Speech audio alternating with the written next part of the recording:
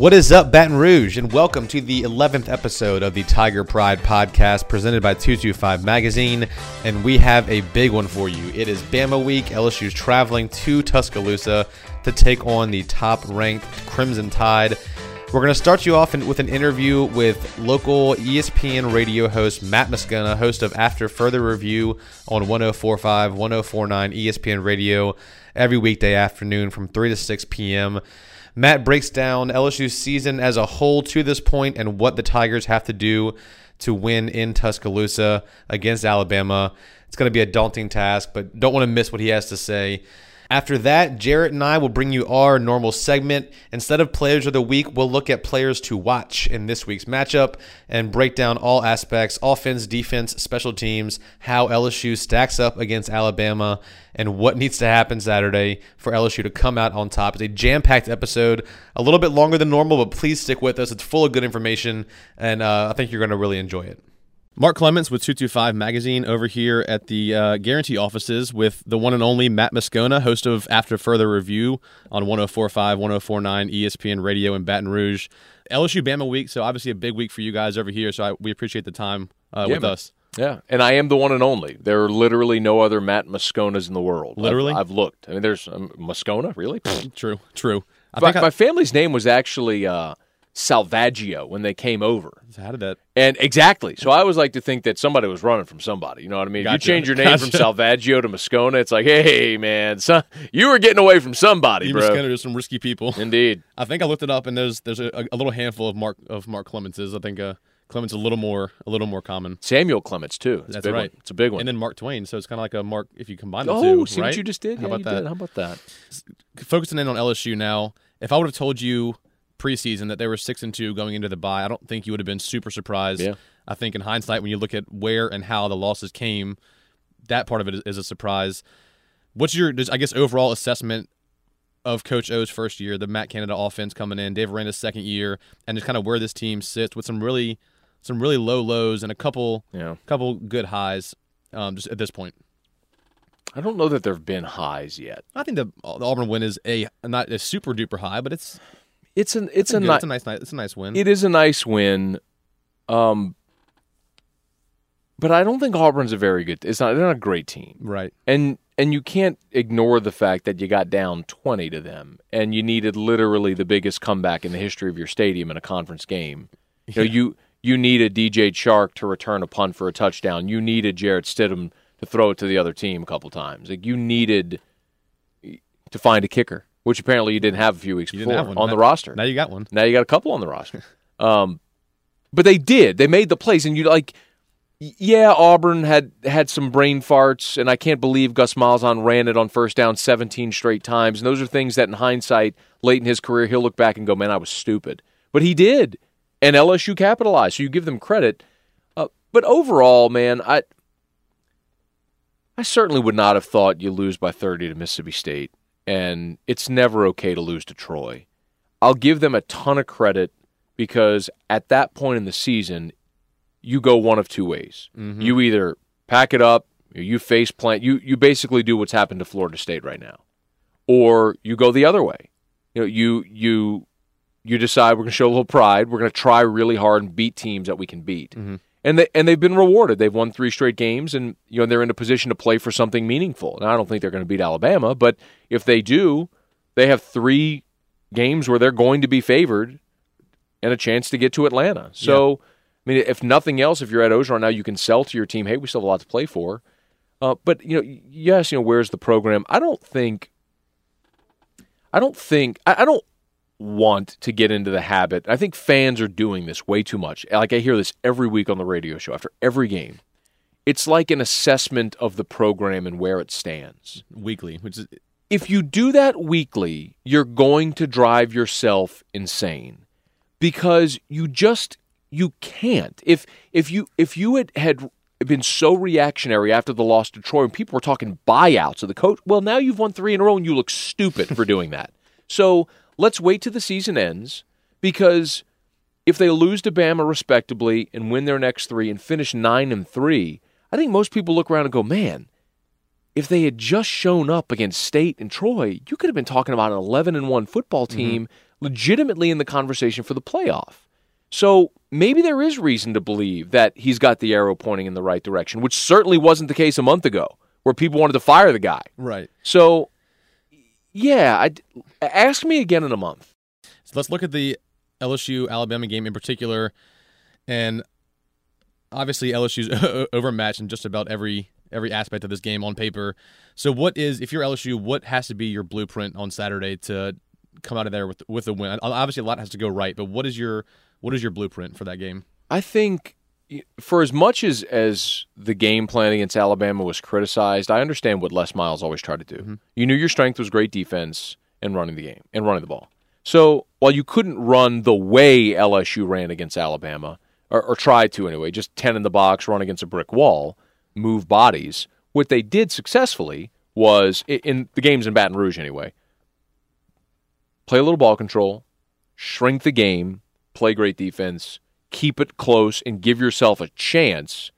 If one of those fluke plays happen, or if you get a fortuitous bounce, if you get Eric Reed's interception at the goal line, if you get the muffed punt in 2012 when it looked like maybe Alabama was about to pull away, and all of a sudden LSU's got a short field, when you get those plays, you're just a score away from being tied in the lead. Mm-hmm. So I think, to your question, LSU needs to go play spectacular defense and then shorten the game by running the football. Danny Etling is not going to beat Alabama.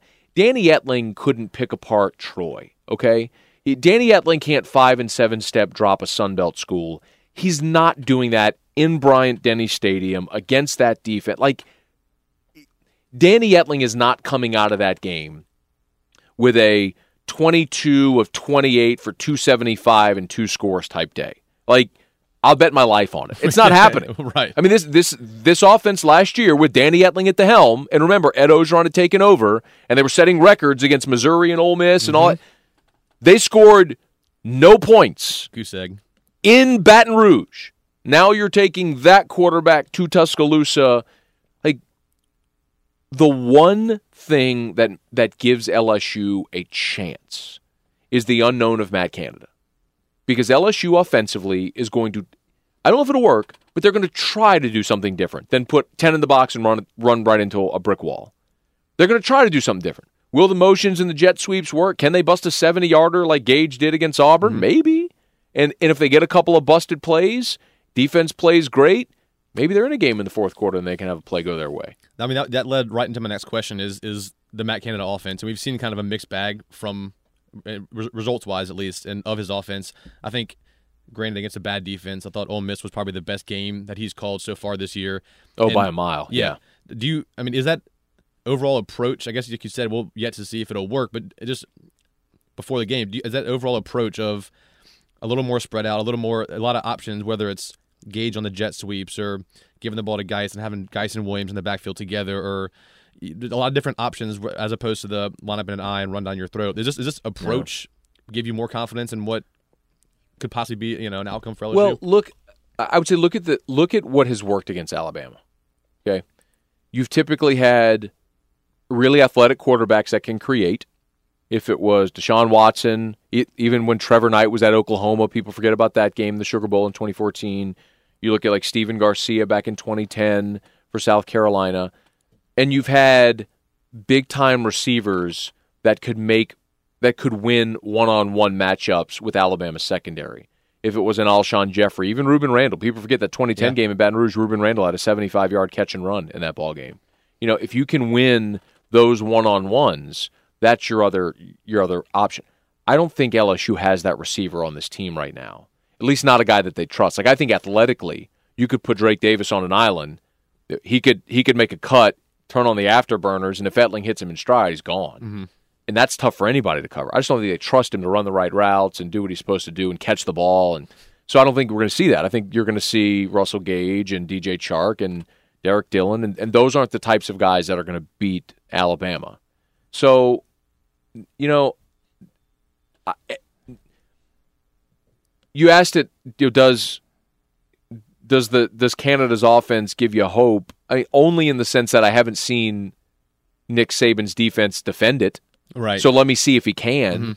But that's not the type of offense that traditionally has given Nick Saban's defenses problems. I think everyone's looking at that Clemson-Pittsburgh game from last year and the Matt Canada offense and how that was successful and kind of hoping to channel some of that against Alabama. And I guess, like you said, we'll see. Flipping sides of the ball, looking at the defensive game plan, obviously everyone's going to say just stop the run, which is a lot easier said than done against Alabama. We have seen some great game plans from Dave Aranda, particularly Alabama last year in the second half against Auburn this year. We've also seen LSU struggle to stop the run at times, giving up some big gashing runs. And you mentioned earlier how the defense has to just keep it close, shorten the game, keep LSU, give them a chance for some play to happen. Are you which way do you think this game's going to swing defensively for LSU? Is it going to be one of those struggle to stop the run situations, or do you have confidence in Dave Aranda to draw something up to keep the game relatively in check? Man, I don't care if you're the best defensive coordinator in the world. If you're putting 8 or 9 at the line of scrimmage and they're getting blown off the ball and giving up 5, 6, 7 yards of carry, there's just nothing else you can do. So this is a gut check game for LSU's front seven. The most concerning thing about the Ole Miss game, as lopsided a win as that was for LSU, as fun as it was to watch Darius Geis go off and everything, like some kid with a bum wheel from Ole Miss, number 22, I don't even know his name, who couldn't even walk on at Alabama, ran for 6 yards of carry against LSU. Yeah. Okay, so exit that cat, enter Bo Scarborough, Damian Harris, some other dude. I was watching their game against Tennessee. They put this other kid in the fourth quarter, and he would be he would be LSU starter next year after Geis. Najee Harris, was that him? No, it wasn't even him. It was some kid, Turner, some war number 5. I don't know. Look him up. It doesn't matter. It's like, that's my point. It's like, who the hell are you? Why are you good? Why is everybody good? They're all good. So, look, this is I'll put it, I thought in 2014, I think this front seven to me mirrors 2014. If you remember that year, Ego Ferguson and Freak Johnson left early, and your starting defensive tackles were sophomore Christian Lockachar. Your starters, okay? Right. Your first-team defensive tackles. Sophomore Christian Lockachar, true freshman Davin Gotchaw. Those were your start, and that was a front that got massacred by Mississippi State with Dak Prescott and Josh Robinson, and then went to Auburn and just got creamed there, 41-7 or whatever it was. By the time they got to Bama, they'd grown up. And that was a game, if you remember, that went to overtime 13-13. They played really well that day. So this team needs Greg Gilmore to have the game of his life. Frank Herron. It's like, dude, Christian Lockachar. Guys, y'all been here for 5 years. You're all 22, 23 years old. You have just got to play the game of your life. You've got to play like a grown man that's been in the SEC for 5 years. And then let Rashard Lawrence and Arden Key, your more physically gifted guys, wreak havoc. Let Devin White fly around and make a dozen tackles. The guy who was the guy defensively for LSU last year in this game was Dwayne Thomas. Let's see who's going to fill that role. Maybe a guy in the slot that can come off the edge and blitz. And who's going to be that guy on this team?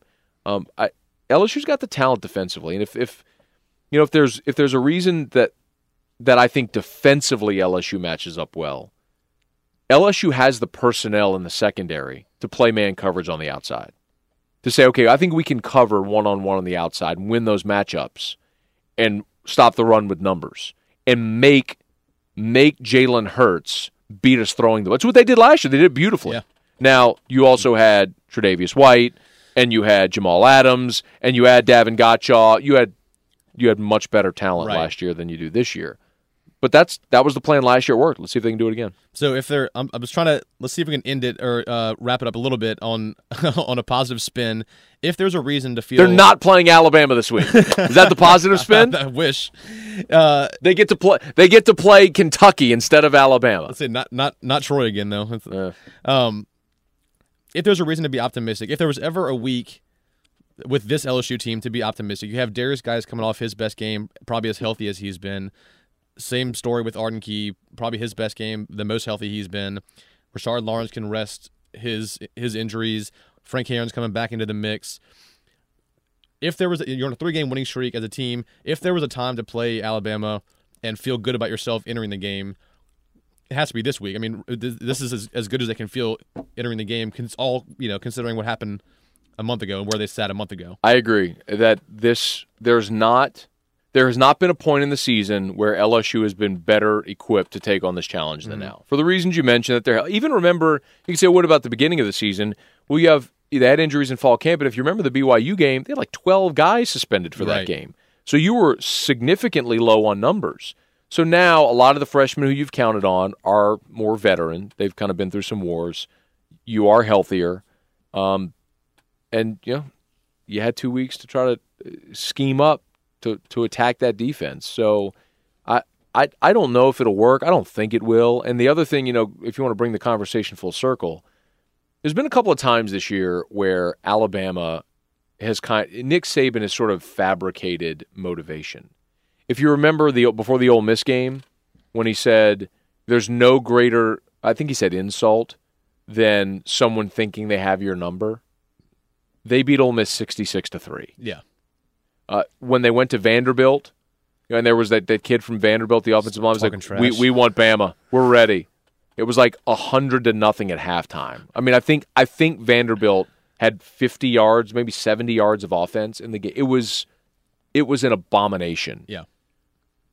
Well, now the Nick Tater gets to say, hey, look, the playoffs got you ranked second. You ain't done nothing. What you gonna, Right. Rat poison. There you go. He actually didn't. He didn't get the rat poison. Yeah. Everyone was hoping that maybe he would have gotten the rat poison, but he didn't. They spoon-fed his team motivation this week. And then you've got Devin White saying we're little brother, and you had Darius Geis in the offseason saying, we think they're scared of us. Yeah. Like, they don't forget that stuff. Nick knows how to use all of that as motivation, and he will this week. Mm-hmm. And LSU will have to play a perfect game, and they will have to have Alabama make mistakes. Remember a few years back when Ole Miss won in Tuscaloosa? Alabama turned it over 5 times, and Ole Miss even scored a touchdown on some wacky, like twice-tipped ball carom. Yeah. Like Chad Kelly's rolling around, avoiding a sack. He just chucks it, and it gets deflected 2 or 3 times. I think Adebayo catches it for Ole Miss and houses it. It's like that. They needed that to hold on and win that game. That's the type of stuff LSU's going to have happen. And that's why I'm wondering if this is the game they finally bust out. I mean, we saw so many trick plays from Matt Canada when he was at Pitt, giving left tackles touchdowns. I'm wondering if this is the game that kind of stuff gets busted out. I guess it's better, now or never. Maybe. I don't think I remember when Ed Ogeron was asked about that, and Ogeron said when Canada brought it up, like, we got this guy named Darius Geis. Like, let's give him the ball, or they'll run both of us out of here. You know what I mean? Well, there you go, Matt. It's been fun, man. Thank you for your time. We really appreciate it. My pleasure. So that was just a portion of the interview with Matt Moscona. If you want to see the full thing, get over to our SoundCloud, search for 225 Magazine, or subscribe to the podcast. You can search for Tiger Pride Podcast or 225 Magazine on iTunes, and we'll have the full interview for you up there. Matt goes into more detail about the college football playoff rankings, more detail about the season as a whole, and breaks down a few more aspects of the LSU Alabama game. Now we're going to get into Jarrett and I's predictions for this week. Like I mentioned earlier, we're talking about players of the week, matchups to watch, and give our score predictions for the upcoming game against Alabama. Where else can you find 3 minds melded into one? Matt Moscona, Jarrett Roser, Mark Clements, all talking LSU football this week in preparation of the Tigers matchup with the Tide. All right, Jarrett. Well, it's Bama week, the week everyone's been waiting for since the start of the year, essentially.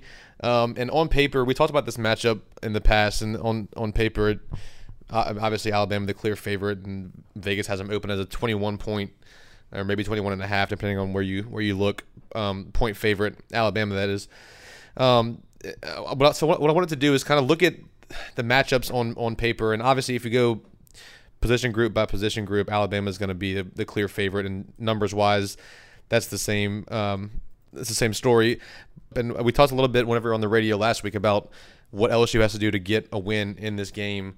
What's in your mind the biggest thing that's going to be the deciding factor in this matchup? Well, it's going to take a lot, honestly. There's a reason that they open LSU as the biggest underdog that they've been in a game since 1994, which was before Jerry DiNardo had taken over this program. And Alabama's just a really strong football team. They've been a really strong football program in recent years, basically since Nick Saban's second year at the helm. And part of that is that they don't make the same amount of mistakes and don't have the same amount of off days as most programs have, and you would expect when dealing with 18, 19, 20, 21, 22-year-old guys. Nick Saban and that coaching staff have managed to make Alabama as steady as you can possibly probably get a group of guys to play as units. And so you're going to have to hope for a couple of those miscues, as rare as they often are, and you need to limit all of your own mistakes from turnovers. You want to win the turnover battle that's so huge in games like this, to not having blown coverages, despite the fact that you need to be way more worried about about Alabama's rushing attack than passing attack, because that's their focus. But as soon as you are over worried about that, then Calvin Ridley's gone for 6, and it just kind of keeps on going on down the list. One thing this year's matchup in particular, though, that stands out to me that we talked a little bit about last week is I think new offensive coordinator Matt Canada will bring out a lot more looks and a lot of schematic things that we haven't seen from LSU against Alabama, and that may need to be a big X factor, is just that difference in offensive coaching. Because how many of these years have we seen this matchup where LSU, for instance, in Tuscaloosa, everyone thinks Leonard Fournette is the greatest thing since sliced bread or chocolate milk, whatever metaphor is your favorite. Chocolate milk. He's going to go, I prefer chocolate milk as well. He's going to be the Heisman, and then he gets stuffed repeatedly, and it's because LSU just keeps running him straight into the teeth of that Bama defense. And I think we'll at least see a little bit more creativity this year offensively than what we've typically seen in these matchups. And if LSU can get a little bit of an edge in that regard, keeping Alabama more off-balanced and getting more space for playmakers like Darius Geis, Darrell Williams, DJ Chark, that may put a little bit more offense on the board for LSU than we've typically seen. And then that defense is going to have to be stout as it has been in most of these matchups if the Tigers are going to want to win, because they are heavy underdogs, and for great reason. Yeah, so there's a lot of things you touched on that I want to get more into a little bit. But to start, that last point you just made about how they're heavy underdogs, do you think Alabama is 21 points? Because people are saying LSU might be probably the third or maybe fourth best team in the SEC behind Georgia, and you can make maybe an argument that Auburn's in there. So third or fourth, is the best team in the conference at 21 points better than the third or fourth best team in the conference? Is the gap that big, you think, or is this? I think it's a little bit more expanded just because of how impressive Alabama has been so far this year, and maybe some of those teams aren't as good as we thought they might be. Whenever Alabama's winning 44-6 consistently, that kind of thing. Do you think the gap is that big, or is maybe it's a little bit of fool's gold? Yeah, I honestly, going into waiting on that spread to come out, I thought that it would be low teens just because of LSU coming in off of 3 straight SEC victories. And when I thought it was going to be that, I thought that it was probably low. I was surprised at how big it was to be over 20 points. And you look, just a few weeks ago, and an okay Texas A&M team had Alabama in a situation where they only end up losing by 8 at home. But I don't know.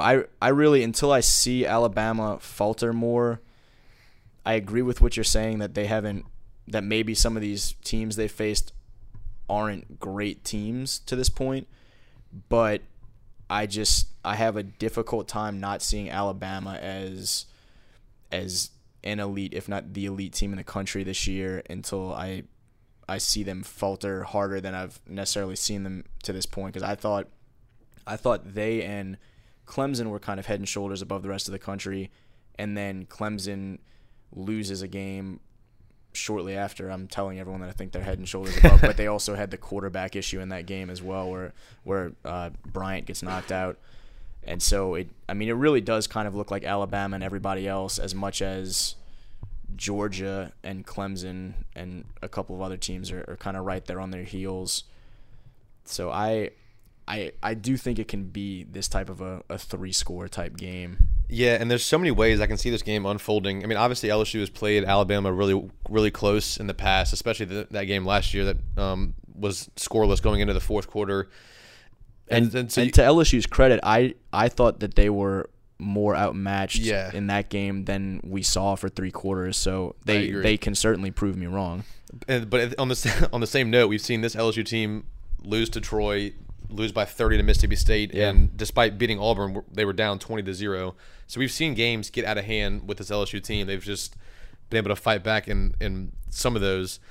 So I can definitely see the 21-point spread holding up. I can also see it going the complete opposite direction. And LSU, I mean, again, these games, there's a reason they have their bye week a week before each other. These games are hard-nosed, and they always play each other tough. Looking at the combined opponent record for Alabama, their combined opponent record is 30-33. 11 of those wins have come from Fresno State and Colorado State, for what that's worth. And just for comparison, LSU's is 32-33. 14 of the losses coming from BYU and Chattanooga combined. So I think both team schedules really have not lived up to what, I mean, especially teams like Florida. I mean, I think Auburn's still a pretty good team. That BYU win doesn't look nearly as impressive with how they've struggled. Mm-hmm. Florida just fired Jim McElwain, so obviously they're going through some struggles. So I think for both teams, this is, I mean, obviously for LSU, but I think also for Alabama, this is the biggest test that they're going to have so far. And you mentioned earlier Calvin Ridley, and I was a little surprised. I knew he's a stud, and he has 523 receiving yards. He averages 12, nearly 13 yards a catch, a pair of touchdowns. He has 41 of the team's 123 catches. The next closest guy, Jerry Jeudy, has only 12. So I think one of the biggest matchups is going to be whoever they put on. I'm assuming it'll be Greedy. They might switch it up. Maybe Kevin Tolliver or Dante will get their run at Ridley at some point. But I think that's going to be a huge matchup to watch. Like you said, if you take one play off, the same way we saw Patrick Peterson and Julio Jones duke it out. One play, Patrick Peterson's out, and Julio Jones takes it to the house. So I think that's going to be something to keep an eye on. Especially, I mean, obviously Alabama is going to be a run-first team, very run-heavy, especially with Jalen Hurts back there. He's actually their leading carrier. I guess part of those are sacks, but that's going to be a matchup to watch. Is Calvin Ridley on whatever defensive back, Greedy, Kevin Tolliver, Dante, whoever's on him? Yeah, I think it's going to be interesting to see. I thought about that, how much confidence LSU has in Greedy Williams in, I think, probably most of the case, as well as just the progress that they've seen from Dante Jackson and Kevin Tolliver playing better the last few games than they were necessarily playing earlier in the year, to the point of how much can you maybe move those safeties up just a little bit to help in some of the run contain, because there's no question that the rushing attack is the primary concern in terms of what LSU has to face with regards to where Alabama gets most of its offense. But they've got guys, Calvin Ridley, number 1A, who can hurt you as soon as you don't respect the passing game. Because Jalen Hurts, he hasn't had to pass it as much as most of these SEC quarterbacks. He, I think, is 10th in the league in pass attempts and 11th in the league in passing yardage. But he's been efficient. His 62.9% is, I think, third in the conference right now. And so he will make you pay when you give him the opportunity to do so. And so I just think you hope that your corners can hold up their end of the bargain that the safeties don't get tricked in situations and they're where they need to be, whether that be up helping and run support or in a situation if they need to be back, that they don't bite on some sort of play action, and that you need to contain that running game and force the throws that Jalen Hurts does make to be in situations like we saw last year where you kind of know that it's coming and it's in a third and medium to third and long, and you take away some of the guesswork a little bit, and then don't let him break you down and burn you with his legs in that instance too. I feel like every time you say, all right, well, just do this, but then also don't let this happen, don't let this happen, don't let this happen. But that's kind of my outlook on it. And that's what makes Alabama so dangerous. Is we saw it last year. LSU did really well defending the pass, and then what beats them is Jalen on his feet making two big plays, getting into the end zone. If you want to know, just straight numbers wise, the passing games between LSU and Alabama are remarkably similar. Obviously, it looks a little bit different, but LSU averages 201.5 passing yards per game. Alabama's at 201.0, so a half-yard difference there. Etling and Hurts both have 9 touchdowns to 1 interception. Their QBRs are about 6 points away from each other. So, these two, just in terms of their production numbers-wise, is really close. Where Alabama stands out is behind that huge, strong O-line in their rushing attack. They have LSU has 1,730 yards on the season rushing. Alabama has 2,390 with 28 rushing touchdowns, which is ridiculous. So that's, and what's not great news for LSU fans is that the LSU's rush defense has been gotten better in recent weeks, but that has been one of the issues, is that some of those big gashing runs up the middle. They're middle of the pack in the conference, giving up 146 rush yards per game, whereas Alabama averages just about 300 rush yards per game. So, on paper, if there's going to be a formula for success, you're going to want Jalen Hurts to have to beat you with his arm, and ideally not to Calvin Ridley. Make some of these other guys make plays. And let's kind of shift gears a little bit and go in that direction. Like, what is, in your mind, the formula for LSU to get out with the win? Obviously, it's going to have to be a big upset, and a lot's going to have to go right. What do you think? Let's start offensively. What does LSU have to do offensively to leave Bryant-Denny with the win? The offense, I think, needs to do similar to what you're saying with regards of Danny Etling's not turning the ball over. I think he probably needs to make a few more plays than he's necessarily made in some of these recent games, but to continue to protect the football.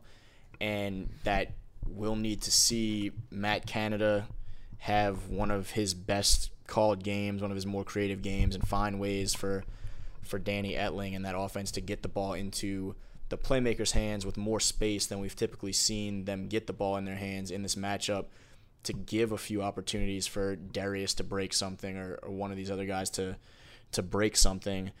And I think they need to get – I think they're going to need it to be a low-ish scoring game, but that even if they can contain Alabama pretty well, that they'll probably need to get into the high teens, maybe low 20s, and then on the flip side, obviously, have another great defensive game similar to what we saw for beyond 3 quarters last year, where they were able to actually make things go the way they wanted to.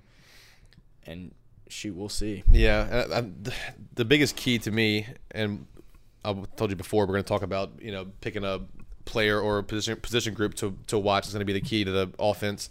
But I think it's a lot of it's going to start up front with the O-line, and we've seen the past however many years LSU has struggled. I know they try to run the ball up the middle, but the O-line has just been getting dominated. And just picturing Fournette getting hit at the line of scrimmage or behind it over and over and over again, and never giving him an opportunity to get something going.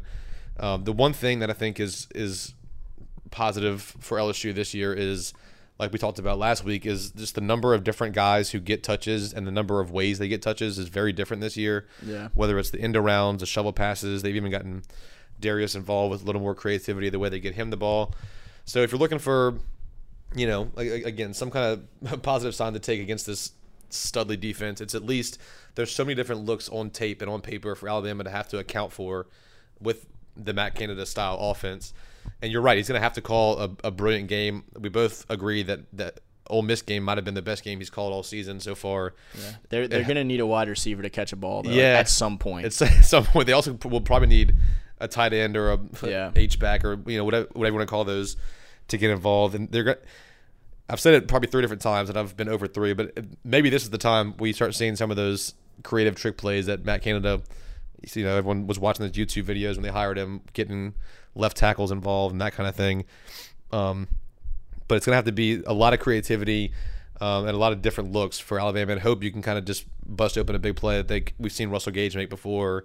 Foster Morrow tied in the touchdown catch he had last week. Just busted coverage at some point, miscommunication, missed assignment. That's at least to me, that's going to be the key offensively. And then the defensive side of the ball is interesting because Alabama's rushing attack is really good, and I think we can all. I mean, obviously that's their bread and butter. What was surprising to me, they have a plus 10 turnover margin, but they fumbled the ball 13 times in 8 games. They've just recovered 10 of those 13 fumbles. So there's an opportunity to get turnovers. You said they come few and far between, which is true. If you can find a way to force these turnovers and capitalize on them, that's the way you flip a game. And LSU's turnover margin is plus 3. It's not bad in its own regard, just not great like Alabama's leads the country, top 10 in the country. But that was an interesting stat, I thought. The 13 fumbles in 8 games is a lot. It's probably something that keeps Nick Saban up at night more than it would a lot of people. Not happy. Just because of his perfectionist attitude. And it's because he knows that if you keep putting the ball on the ground, at some point it's not going to bounce so luckily your way.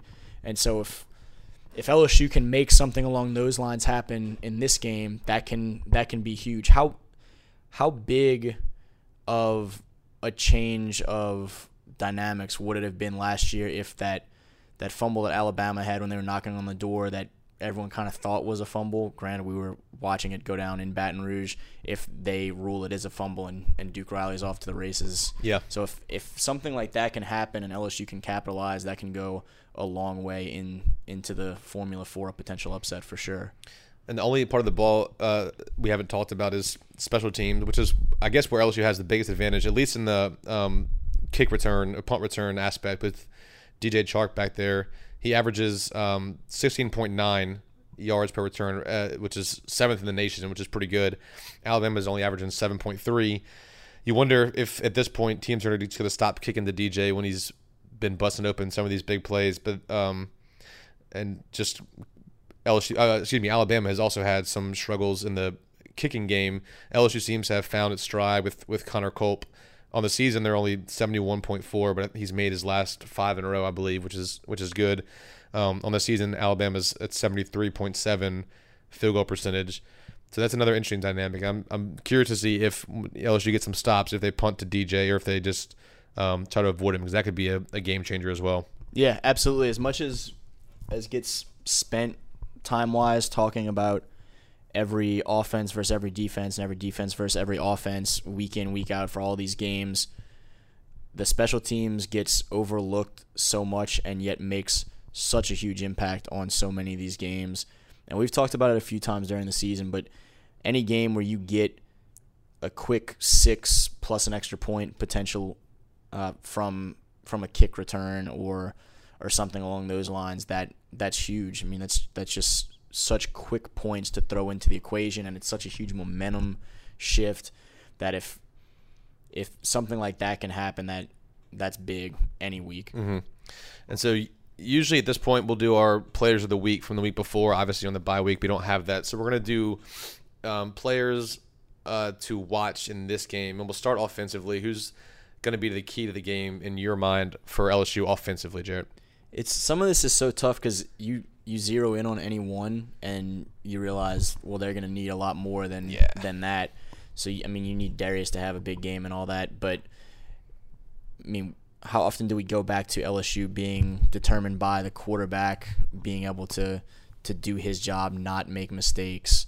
And as I was saying, in this case in particular, Danny Etling needs to make a few more plays than we have necessarily seen in recent weeks. He had the long touchdown to Foster Moreau was mostly Foster running after Ole Miss just bit remarkably on a look to Darius. Danny might have to make a few throws that we saw him miss against Auburn and Florida. And if he can make just a few of those and get a few different guys involved and not turn the ball over, then that'll be crucial, because if he turns the ball over, or if he is unable to be in any way effective or make Alabama be honest and respect the pass beyond just some little screens and stuff here and there, then it may be a long evening. Yeah, and it was interesting last year after that game, a lot of the LSU, both Coach O and the players kept saying they didn't think they were overmatched. The word they kept saying was execution. It came to execution, and they didn't execute. And I think Coach O even not necessarily called out, but said Danny Etling didn't have his best game, and Danny admitted that too. So some of the throws were there, and I think he maybe got some of that deer in the headlights looks last year. I wonder how much of that is going to go away this year, just having been there, done that, and played in some of these environments in the SEC for a full season. So Danny's obviously one to circle. I'm going to say, I guess this is cheating, but I'm saying the offensive line as a whole, because I think we've talked about Danny every week, from detractor to defender, and I've as the season goes on, I'm feeling more comfortable with Danny, and I think he's played pretty well. I think when he has time to throw the ball, he has not been a bad quarterback. He hasn't been a great quarterback, but he hasn't been a bad one. Yeah. And so I'll say the offensive line, and if they give Danny time and give Darius even just a little bit of room to, because again, like we've all seen, when you get Darius in open field, when you get him one-on-one with any sort of secondary defensive back or even some linebackers, he can make some magic happen. And this is the healthiest he's going to be after a week break and a big record-setting week against Ole Miss. This is going to be another huge game for Darius, and I think you and I talked about also in the past about how we've been frustrated with how limited his touches have been in these games against Alabama. So it will be nice to see if the O-line can open up some holes and allow him to be creative.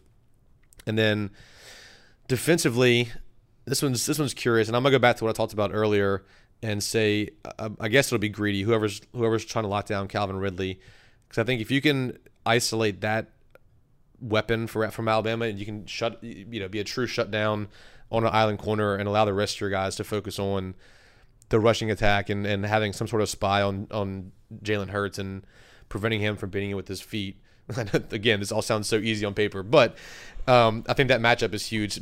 Being that he is their big X factor in the passing game, if you can shut that down and allow more focus to go to the run game, I think that gives you a fighting chance. Yeah, I agree with all of that. Like we talked a little bit about earlier, with good corner play, it allows you to be a little bit more confident and do a little bit more with the safeties and linebackers and all those things. And then on the flip side, I'll say I think the defensive line needs to hold its own and not get pushed around, and in doing so, allow the linebackers to be a little bit more free. Let Devin White be able to move around and get side to side and make plays the way that we've seen him do for most of the season, and not get in a situation where the Alabama offensive line is getting so much push that you're already 2 yards deep and a guy's already getting to Devin before Devin has a chance to do anything. And, around Devin, we've seen Arden Key come along and some of these other guys, and just giving them some space to work in that front group, I think, can be big. It's going to take all 11 on the field at any given time, and, way beyond that, because they'll need guys coming off the bench to do big things, but those are two areas that definitely stand out. Yeah, for sure, and I think it's good for the defensive line. They also, in the same light that we talked about Darius being healthy, they seem to be as healthy as they've been all year. Rashard Lawrence getting a break to get his injuries. Arden Key getting back into shape. Frank Herron getting back into the swing of it. So hopefully, like you said, they can show up and allow the linebackers, especially Devin White. And we've seen him maybe make plays all season, not only tackles but force some turnovers. And again, all is going to have to go right for LSU to pull this one off. Score predictions? You want to just hold off on this one for this week? Or? I think that we have the potential to see things be interesting and promising and whatnot for a little bit, but I think at some point Alabama does burn LSU for a big back-breaking play or two, and it just puts a little bit of distance to it, and that you end up with something along the lines of a 31-13 final. Yeah, I wouldn't disagree. And I think, like you said, that one could be close. It could be a 21-13 type game for a while, and then a couple big plays break it up at the end. I want to believe. I want to believe. That 21-point spread still seems quite large to me, especially with how close these games have been. And like I mentioned earlier, not that I can't see the game going that way, but just for prediction's sake, I think it'll be a closer game than that. I think that 30-point range, somewhere in the maybe 35. Man,